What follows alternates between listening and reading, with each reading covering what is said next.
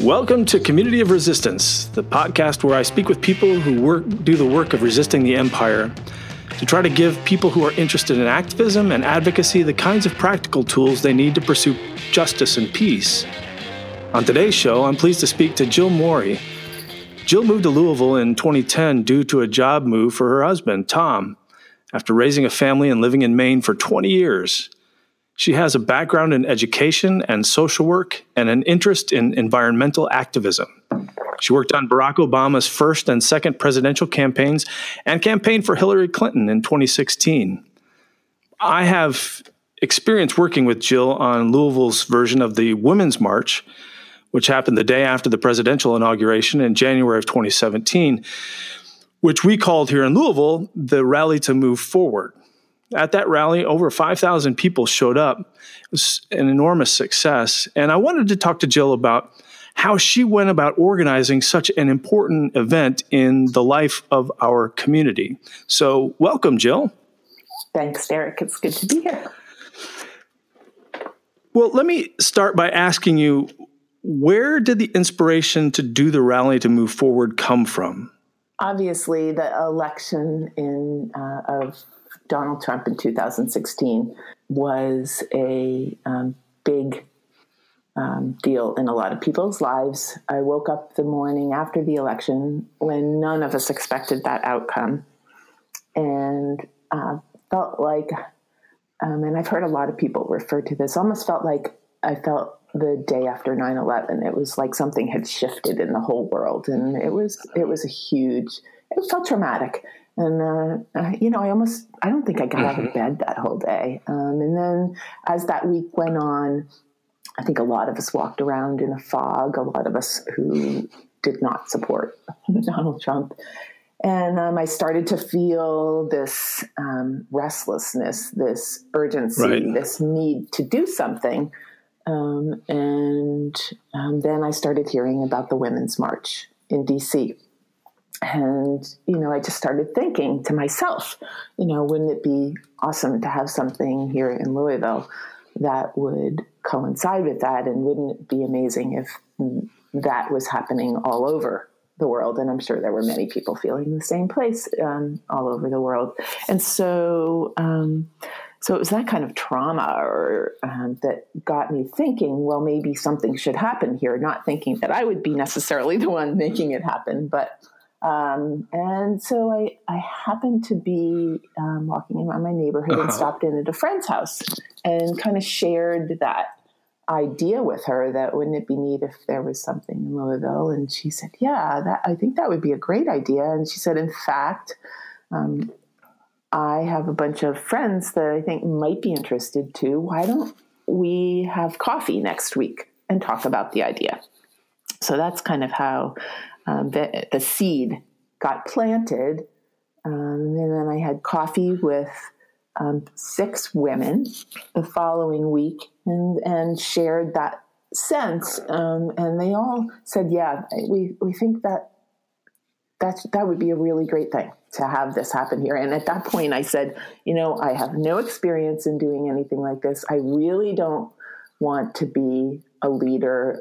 I'll be a good foot soldier if somebody else wants to take the ball and roll with it.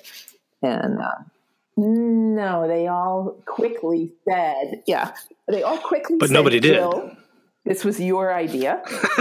You should do this. And I said, I just don't know if I can do this. And so this is, the end of November, actually beginning of December.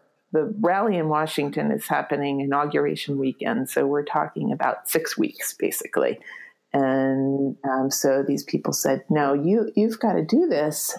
And I said, well, let me think about it. And we just started talking more and more. And luckily, 5 out of the 6 women besides me in that first coffee meeting were so enthusiastic and motivated that it just became an organizing group very quickly to create something on that inauguration weekend. At that point, we really didn't even know what we were creating.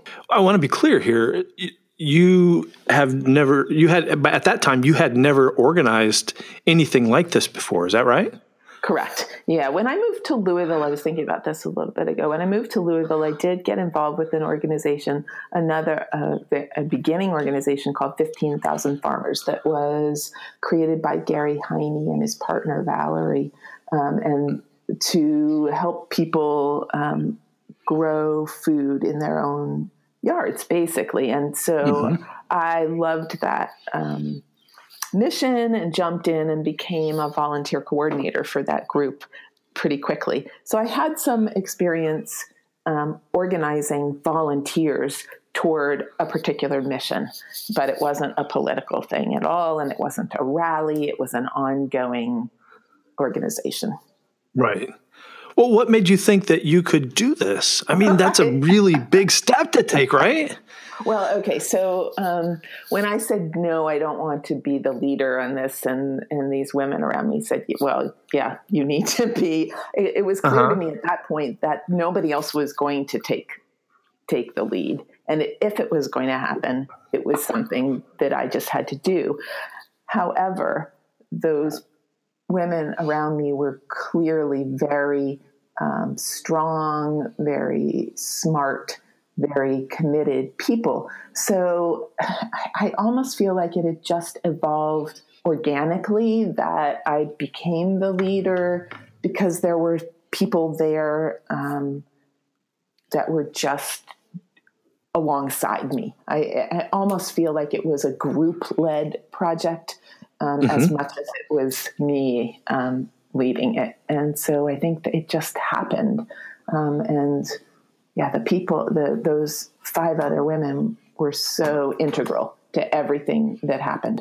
So when people talk about organizing something, I think that for me anyway was key, was finding a small group of people willing to be as committed as the leader to making it happen. So the makeup of the team, or perhaps even prior to that, having a team, you would say is an essential part of the process. And once you have the team, then having the right kind of people who are all kind of pulling in the same direction. Yeah. For me anyway, and because, as you said, I didn't have any experience doing this before, it just would have not happened if I hadn't had that team with. And each person on that team had a particular, or most of them had some particular things that they could offer. Connection. One of the largest things or biggest assets were their connections to the community. We had several women in that group who had been leaders or involved in the community in pretty substantial ways for a very long time. So that was extremely helpful as we went forward to get sort of a buy-in from the community at large. Wouldn't have been what it was unless, people thought that it was an important thing and that we had credibility in terms of pulling it off in a way that people felt comfortable with. Well, yeah, you really tapped into something here in Louisville, a feeling about where the trajectory of history was moving. And I want to be really clear about the fact that when I said, why did you think you could do this? It was out of sheer awe. I'm really amazed at what you were able to do in such a short time. In fact, I would venture guess that with all of the sort of rallies and marches and so forth that I've been involved with, that was the best organized rally that I've ever been associated with. It was really quite something. Thank you. I think that, I was involved with a couple rallies after that. And even though 6 weeks sounded like very little time for me, I think in hindsight, compared to some of the other rallies that I'd been involved with, it was actually a fairly large span of time. So I guess we had that in our benefit. So finding that core team was huge, but then expanding, we were able to expand that core team to a little bit of a larger core team, and also find people for roles that were extremely important, and those people who were very committed and very talented at that level too. So there was like this core who were sort of steering the ship. We actually ended up sort of in the last few days, somebody coined us as the mothership. And so that's Wow. what we became. But then beyond that core mothership were another layer of extremely important people who also made that happen and took our mission and vision and turned it all into details. That I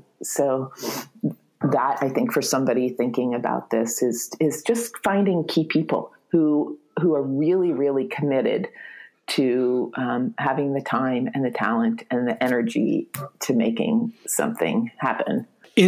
Since this time, there's been a lot of water under the bridge, politically, culturally. Have you thought about organizing another event? And if so, what kinds of issues might prompt you to go ahead and put yourself out there again? I'm not sure. Like I said, I think it was just such an earthquake that made that happen. I hope there's not another earthquake like that one. Indeed. In terms of organizing another very, very huge event, I don't know, Derek. I think that would just, it just would have to happen. Right now, where I think I am personally in terms of my energy and interest is more like what I wanted to do from the beginning, was be boots on the ground and help others. But probably my focus in the future will be voter registration, voter turnout, that kind of thing, which probably won't be organizing a large piece. Although I'm an educator at heart, so I guess what I'm doing right now really it makes me feel good. Like maybe I can help somebody figure out how best to do that. And I could see myself, helping in that way as well. Although, who knows, if something else huge comes along, I may end up doing something bigger. We'll see. Right. I mean, in late October of 2016, you probably couldn't have imagined yourself doing what you did. It just sort of evolved. Yeah, and as I look back, I honestly didn't know that I had that ability to organize something like that. Although, when I say that, I also realized that it wouldn't have happened without about 10 key people around that just made it happen. And, people just there were some amazing people that, like in the last, well, I wanted to say 2 months, but that 6 weeks sort of seems like it slowed down. So it was almost this large amount of time. So it was probably in the last 4 weeks, one particular woman came out, just started contacting me, and she became this person who I could call for any little detail that needed to happen. And it wasn't like we had assigned roles for everybody and assigned, if you will, committees. And so there were things that were really well delineated. But then when you organize something this large, there are always the little things that come up every day. It's like, oh my gosh, we forgot about this, we forgot about that. And I had several people that I could call and say, could you look into this? Could you? And people who would just be like, okay, got it, done. Don't think about it anymore. So when I think about telling somebody how to do this, is having some key people that are like that. I don't know even what you call them. Like on a film set, is there a name of a person who's just the go-to person for like the showrunner or something like that? No, I don't know. Well, let me ask you some practical questions. Starting with, how did you decide on the location to hold a rally? And did you have to secure permission to use that location? Right away, because of time constraints, I went, when we talked with the group, with a small group, the mothership, we at first were talking about a march, which of course was what was happening in DC. And I I went to our city hall, who has a office for large events. So that's where I went, and I'm sure any city hall has that kind of thing, and discussed permitting. And it became clear that a march was going to involve a lot of departments across the city. And so at that point, they were saying 6 weeks could be tight to get approvals, because you had to have approvals from Department A and Department B and C, and some of those were intersecting kinds of things. So if one department did it, the other one could consider it. And at that point, we decided to make it a sure thing that we would just have a rally rather than a march. Now, since then, after that, there were several marches, and I believe they were organized in shorter periods of time. So when I look back, I think, how did they do that? I don't know whether they just did it, right, or whether. But for us, I was trying to make sure that it was going to be able to happen. So we chose to go just to a rally, and we scoped out a couple of places. And the particular place that we chose had a large square that was off the street. So we thought that could hold, we were, thinking 300 to 500 people at that point. And we figured that could hold that. And it was a city hall. So it had large stairs going up with a big sort of platform at the top of the stairs. And we're envisioning, okay, great visibility for speakers and musicians. So it was a matter of looking. And then we also found that there was an electrical outlet on the side. We didn't know if we could use it, but all those different things seemed like it would be a better location. We looked at a park location, which would have meant bringing in generators and other things. So, and plus the other thing I guess we thought about in this location was thinking about visibility. Okay, so you think about having a rally, you want it to be as visible as possible. You want it to be easy for people to see who are just going by. You want it easy for media, all kinds of. Well, tell me a little bit about the permits and insurance for those kind of things, because that's something I think that people who think about perhaps organizing a rally or a march don't have first on the list of things that they need to think about. But it was something that you wound up having to think about. That was because we arranged the permit right away. And let's see if I think I found a copy of it. It was fun looking at all of this.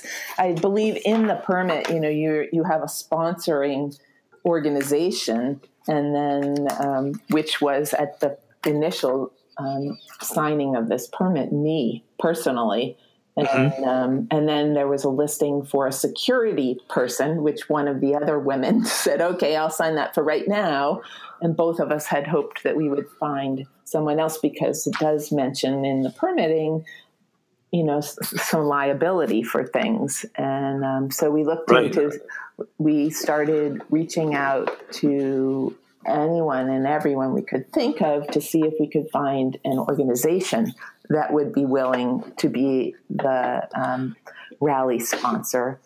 Because we were so new, people are like, well, who are you? What's your mission? Is this political? That became a big issue for us. Of course, a lot of rallies and marches are political. So then you have organizations that at that point, there were a lot of organizations, and they still are really concerned about their funding because of the change in the political climate. So they're like, okay, we don't want to sponsor something that's going to endanger our political funding. And then we did simultaneously look into event insurance. So we found some insurance companies that had that particular kind of thing. So we had that information available. And then eventually we found a local church that was willing to be our sponsor. And that was actually in the last week before the rally. It was really a relief for me. And I don't know what other, I think there was a lot of communication between the rallies all across the country at that point, and a lot of communication about that particular issue. And I think a lot of them, people just ended up taking on that risk themselves, the organizers. And I was very, very fortunate to have this local church be willing to step up and be the sponsor. And I'm very grateful. I don't know whether I can mention them or not. Yeah, that's fine. So it was the Douglas Boulevard Christian Church here in Louisville that was willing to be the event sponsor for us. Well, I know some of those people there. Yes, there's some good folks there. Church there.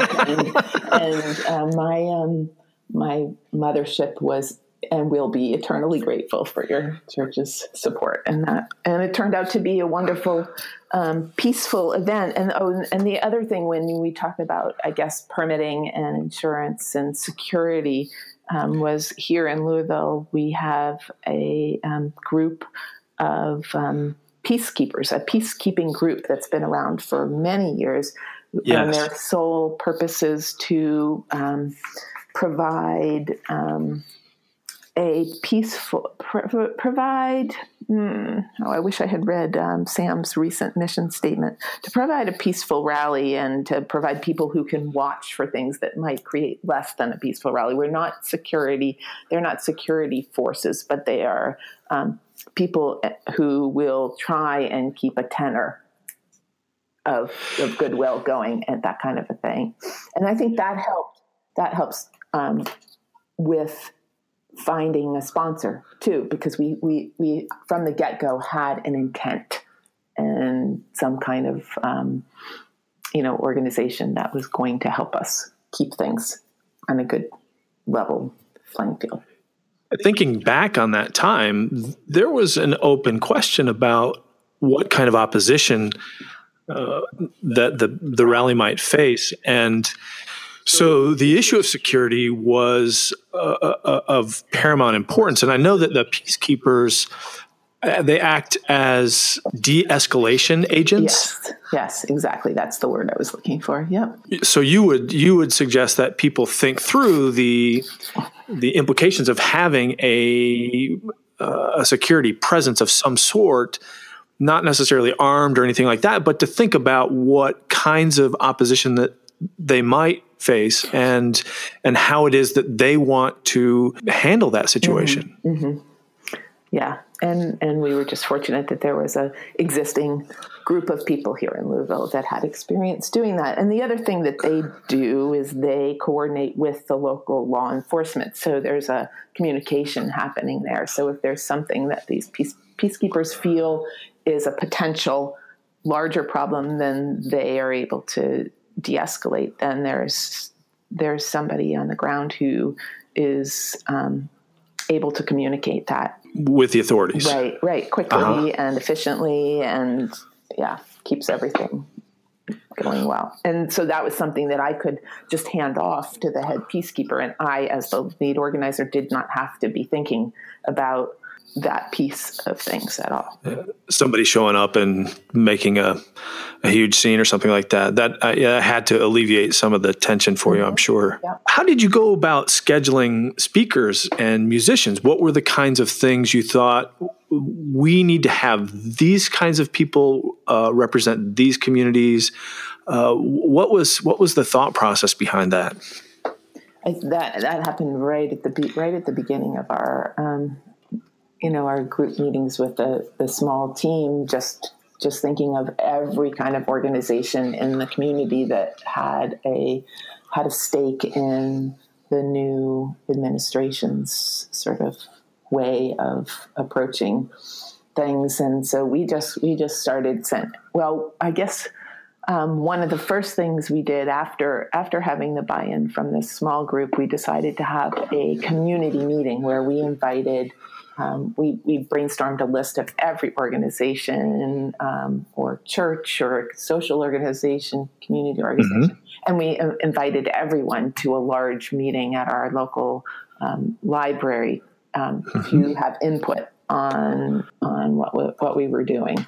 And so that started with just asking for buy-in, asking for input, and then after that, then we created several different committees. I hate that word, working groups, I guess we call them. And one was speakers and one was music. And because we'd already asked for the community to come, we had a lot of people already who were aware, who then could get the word out to the people who weren't there. And it was we started using social media pretty quickly as well. So we were emailing, word of mouth, social media, just blitzing as much as we could to get the word out as much. And then, we had committees of people who were tasked with communicating with potential speakers. Then once we sort of got a sense of who was more interested, then we kind of curated, okay, how do, we wanted to have speakers representing different kinds of groups, different perspectives, different, sitting down and looking at what we wanted the whole sense of things to be. And then the same thing with music. Put together such a great lineup of speakers. And I know that Congressman John Yarmuth was there. And that was just that happened in the last probably 3 days before the rally, and I think was responsible for probably doubling the attendance of the rally at that point. John Yarmuth decided and made public that he was not going to attend the inauguration and that he was going to attend the rally to move forward. And literally our Facebook responses to the event went through the roof at that point. So, I think quite a coup. That's one of those things that you can't, of course he was invited and our mayor was invited. And at first our mayor wasn't even going to come. And then as the event got bigger and bigger and bigger, he decided he was coming. And that, there are certain things that you cannot control for. The other thing we did find very, very early through a connection with one of the women on our mothership was a really talented MC for the event. So we had somebody for the day of the event who just wove everything together so beautifully that that I think that's really important as well. He was involved at a organizational level from the beginning. So he had a sense of what we were looking for, what kinds of things were important. And he really had a belief that, and he pushed us toward things to consider things that were important as well. So I would say that's something that's really key in having a day that really works well, the event itself. So there's sort of like, when I sit down and think about this all, there was all of the pre-planning, all of the PR, all of the planning, the musicians, all of that. And then there's the whole day and making sure that goes well as well. So there's almost like two discrete kinds of pieces of this puzzle that take enormous organization and effort. And did you have someone, a working group who was responsible for not only social media, but tapping into traditional media? Yeah. So one of the mothership people, Patty, was in charge. She's has a ad agency here in town, and she was in charge of coordinating the whole PR piece of it. So she, coordinated our print stuff. She created the logo. She did all the social media, and then had a contact who was a local media person who did the traditional media kind of stuff. So she helped us get press releases out. She had, got opportunities for interviews on local TV, and that kind of thing. And then the mothership Patty PR person also coordinated with photographers. She did the whole thing. And then Hani did the local media thing with radio and TV kinds of spots. And, when I think back to, is there anything that I wish we could have figured out better in terms of PR or outreach or whatever? There's a whole huge segment of people who aren't on social media. When you do something with such a small amount of time, that's such an efficient way to get a large number of people aware, but it does leave out a large segment of people as well. And so, I guess that's something that I wish we had someone who was in charge of non-social media PR. I mean, we did have the traditional media, so we had some TV and some radio, but unless you're watching TV at that very moment, you're not going to know that. And we had talked about an op-ed, and that never happened. And so your podcast on how to write an op-ed would be very interesting to me. But I wish in hindsight we had thought about the non-social media people and how to find them more effectively. That's a good point. We deal with that here in church, and I suspect that other nonprofits deal with that social media is a real boon to us in that it is largely free and fairly pervasive, but it does leave behind some folks who are not necessarily engaged with it. So to think about how it is that you reach those people takes some extra intentionality. Exactly. Well, and it may be, now with everything that's going on, there are even people who are social media savvy, people who are like deciding intentionally to leave social media. So it's not just the people who are not tech savvy, it's people who are intentionally deciding to do that. So I think this question is going to be even larger as we move forward. Like, how do you do these things without social media? That's a good point. I mean, there are people who are disgusted with the social media privacy problems that they've just decided to opt out. In our current environment, things are becoming, let me put it this way. The way things stand right now, there are so many issues that come at us so quickly. They just pop up, it seems, day after day after day. And some of them prompt a kind of cataclysmic sense in people and think, I need to organize. I should do something. I'd like to do something. So if you were to sit down with a person who wanted, for example, to protect the job of Robert Mueller, who was going to organize a rally or something like this, what would you tell them? Like I said before, I think the biggest thing I would tell them is to find 5 or 6 people who want to do this with you. Because I think that to have a really successful event, you have to have a team, because I don't think it's something that one person can do. And I was so lucky to have such a wonderful team of people who were not only talented, but committed.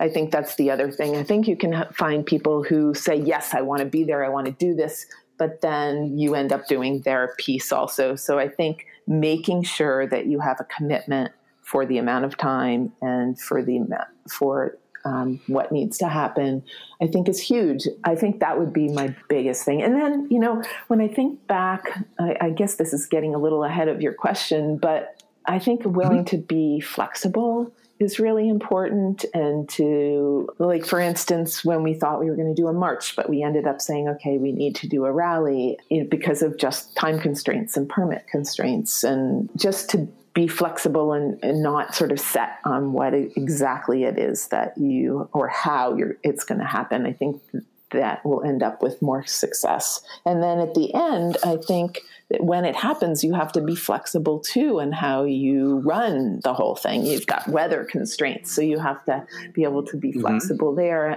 I went to a few rallies after our rally that I felt toward the end just kind of fizzled. People started leaving, the weather was bad, or it had gone on too long. And when I watched those things, I thought, the organizers should have ended with a bang. It should have, if it needed to end an hour before it said it was going to, it would have been more effective. It would have left people with a really good feeling. It would have left the media with a really good sense, instead of media showing up and there's 50 people and there were 1,000 there earlier. That's something that when I look at what's happened since the election, I would say to people who are organizing is have a sense of how you want it to start and how you want it to end. And if you need to end sooner, then you do that because you want it to be powerful. Is there something you would tell people to avoid, knowing what you know now about organizing an event like this? Is there something that people from the outset should avoid doing? Before you start getting too many people involved, I think having a really strong sense of your mission and vision, and this is the opposite of what I said a second ago, but having a good sense of who you are and what you are and why, and then rolling with that. We had some internal stuff that we had to go through, I think, because we weren't as 100% clear on that at the beginning. So I think clarity of what your mission is, like creating a mission statement or some similar kind of thing, I think is really important. And then I guess, I don't know if this is really an answer to your question or not, when I was thinking about, what I wish we'd done differently, I guess it was so intense for this group of people that were really the organizers, the mothership, and then the next group. So we were about, 12 people or so, that we made a decision not to become an ongoing organization. Mm-hmm. And we had the Ally Network, which you and I can't remember your other organizer created, Kristen. So that was an ongoing piece. But I wish that we had, from the very beginning, had another working group that would have been the future of the Rally to move forward. Just sort of maybe a group that would keep not a presence of our group, but a follow-up of, and that could have been done in many different ways. But I think in hindsight, I wish I had included that from the very beginning. I really liked what you said about both the necessity of maintaining a certain vision, a certain mission, at the core, being clear about that, but within the confines of that kind of vision, being flexible as to how it expresses mm-hmm. itself is a wonderful kind of paradox. There's a tension between remaining who you are, but also being able to adapt mm-hmm. to the situations that you face. You said that much better than I did, but I agree wholeheartedly. No. But that's what I was trying to say. Yes, that. Yes. No, I think that's really good. I hadn't thought about it that way before, but I think that's very helpful. All of this, Jill, I think has been extraordinarily helpful, and I believe that people will find this to be a good resource when they start to think about whether or not they feel compelled to step out into the public arena and organize a rally or a march because they want their voice to be heard. And you've given some, I think, some invaluable insight into that. Thanks. I hope it's helpful. I just, I just need to sort of end with, this would not have happened without a key group of people who helped organize the whole thing, and then some really talented speakers and musicians and sound people, and it was just such an amazing team effort, and I will be eternally grateful for all of that and all of those people. Well, I'm grateful to you for taking the time to talk to me today and giving us the benefit of the wisdom that your experience has provided you. So thank you. Thanks, Derek. I want to thank my guest, Jill Morey, organizer of the Rally to Move Forward. And I want to thank you for tuning in to Community of Resistance. Until next time.